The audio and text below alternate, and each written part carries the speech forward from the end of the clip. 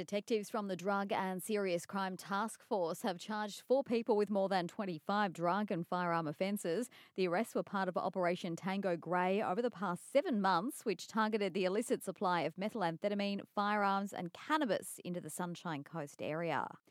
The Bureau of Meteorology has issued a heatwave warning for the Sunshine Coast and into the weekend. Maroochydore set to reach 33 degrees today, 34 in Nambour and 36 degrees in Gympie. Meteorologists say a lack of weather systems up north and a weak trough in New South Wales is what's dragging hot air south. It's prompted this advice from Queensland Ambulance Service Clinical Director Lachlan Parker. Avoid any drinks with excess amounts of sugar or alcohol, and most importantly, look after anyone in those vulnerable groups, such as the elderly or the very young, and also keep an eye on your pets because they can also suffer the dreadful consequences of this heat as well. Also making news, a celebration this morning to mark the opening of Aura's new pedestrian bridge and public art installation. Stockland's new 100-metre bridge connects Baringa to Narimba over the Bells Creek Arterial Road. It includes cycle lanes and a separate pedestrian path.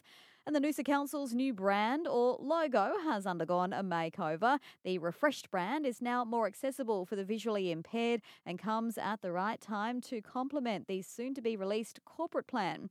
It was officially ratified at Council's ordinary meeting overnight.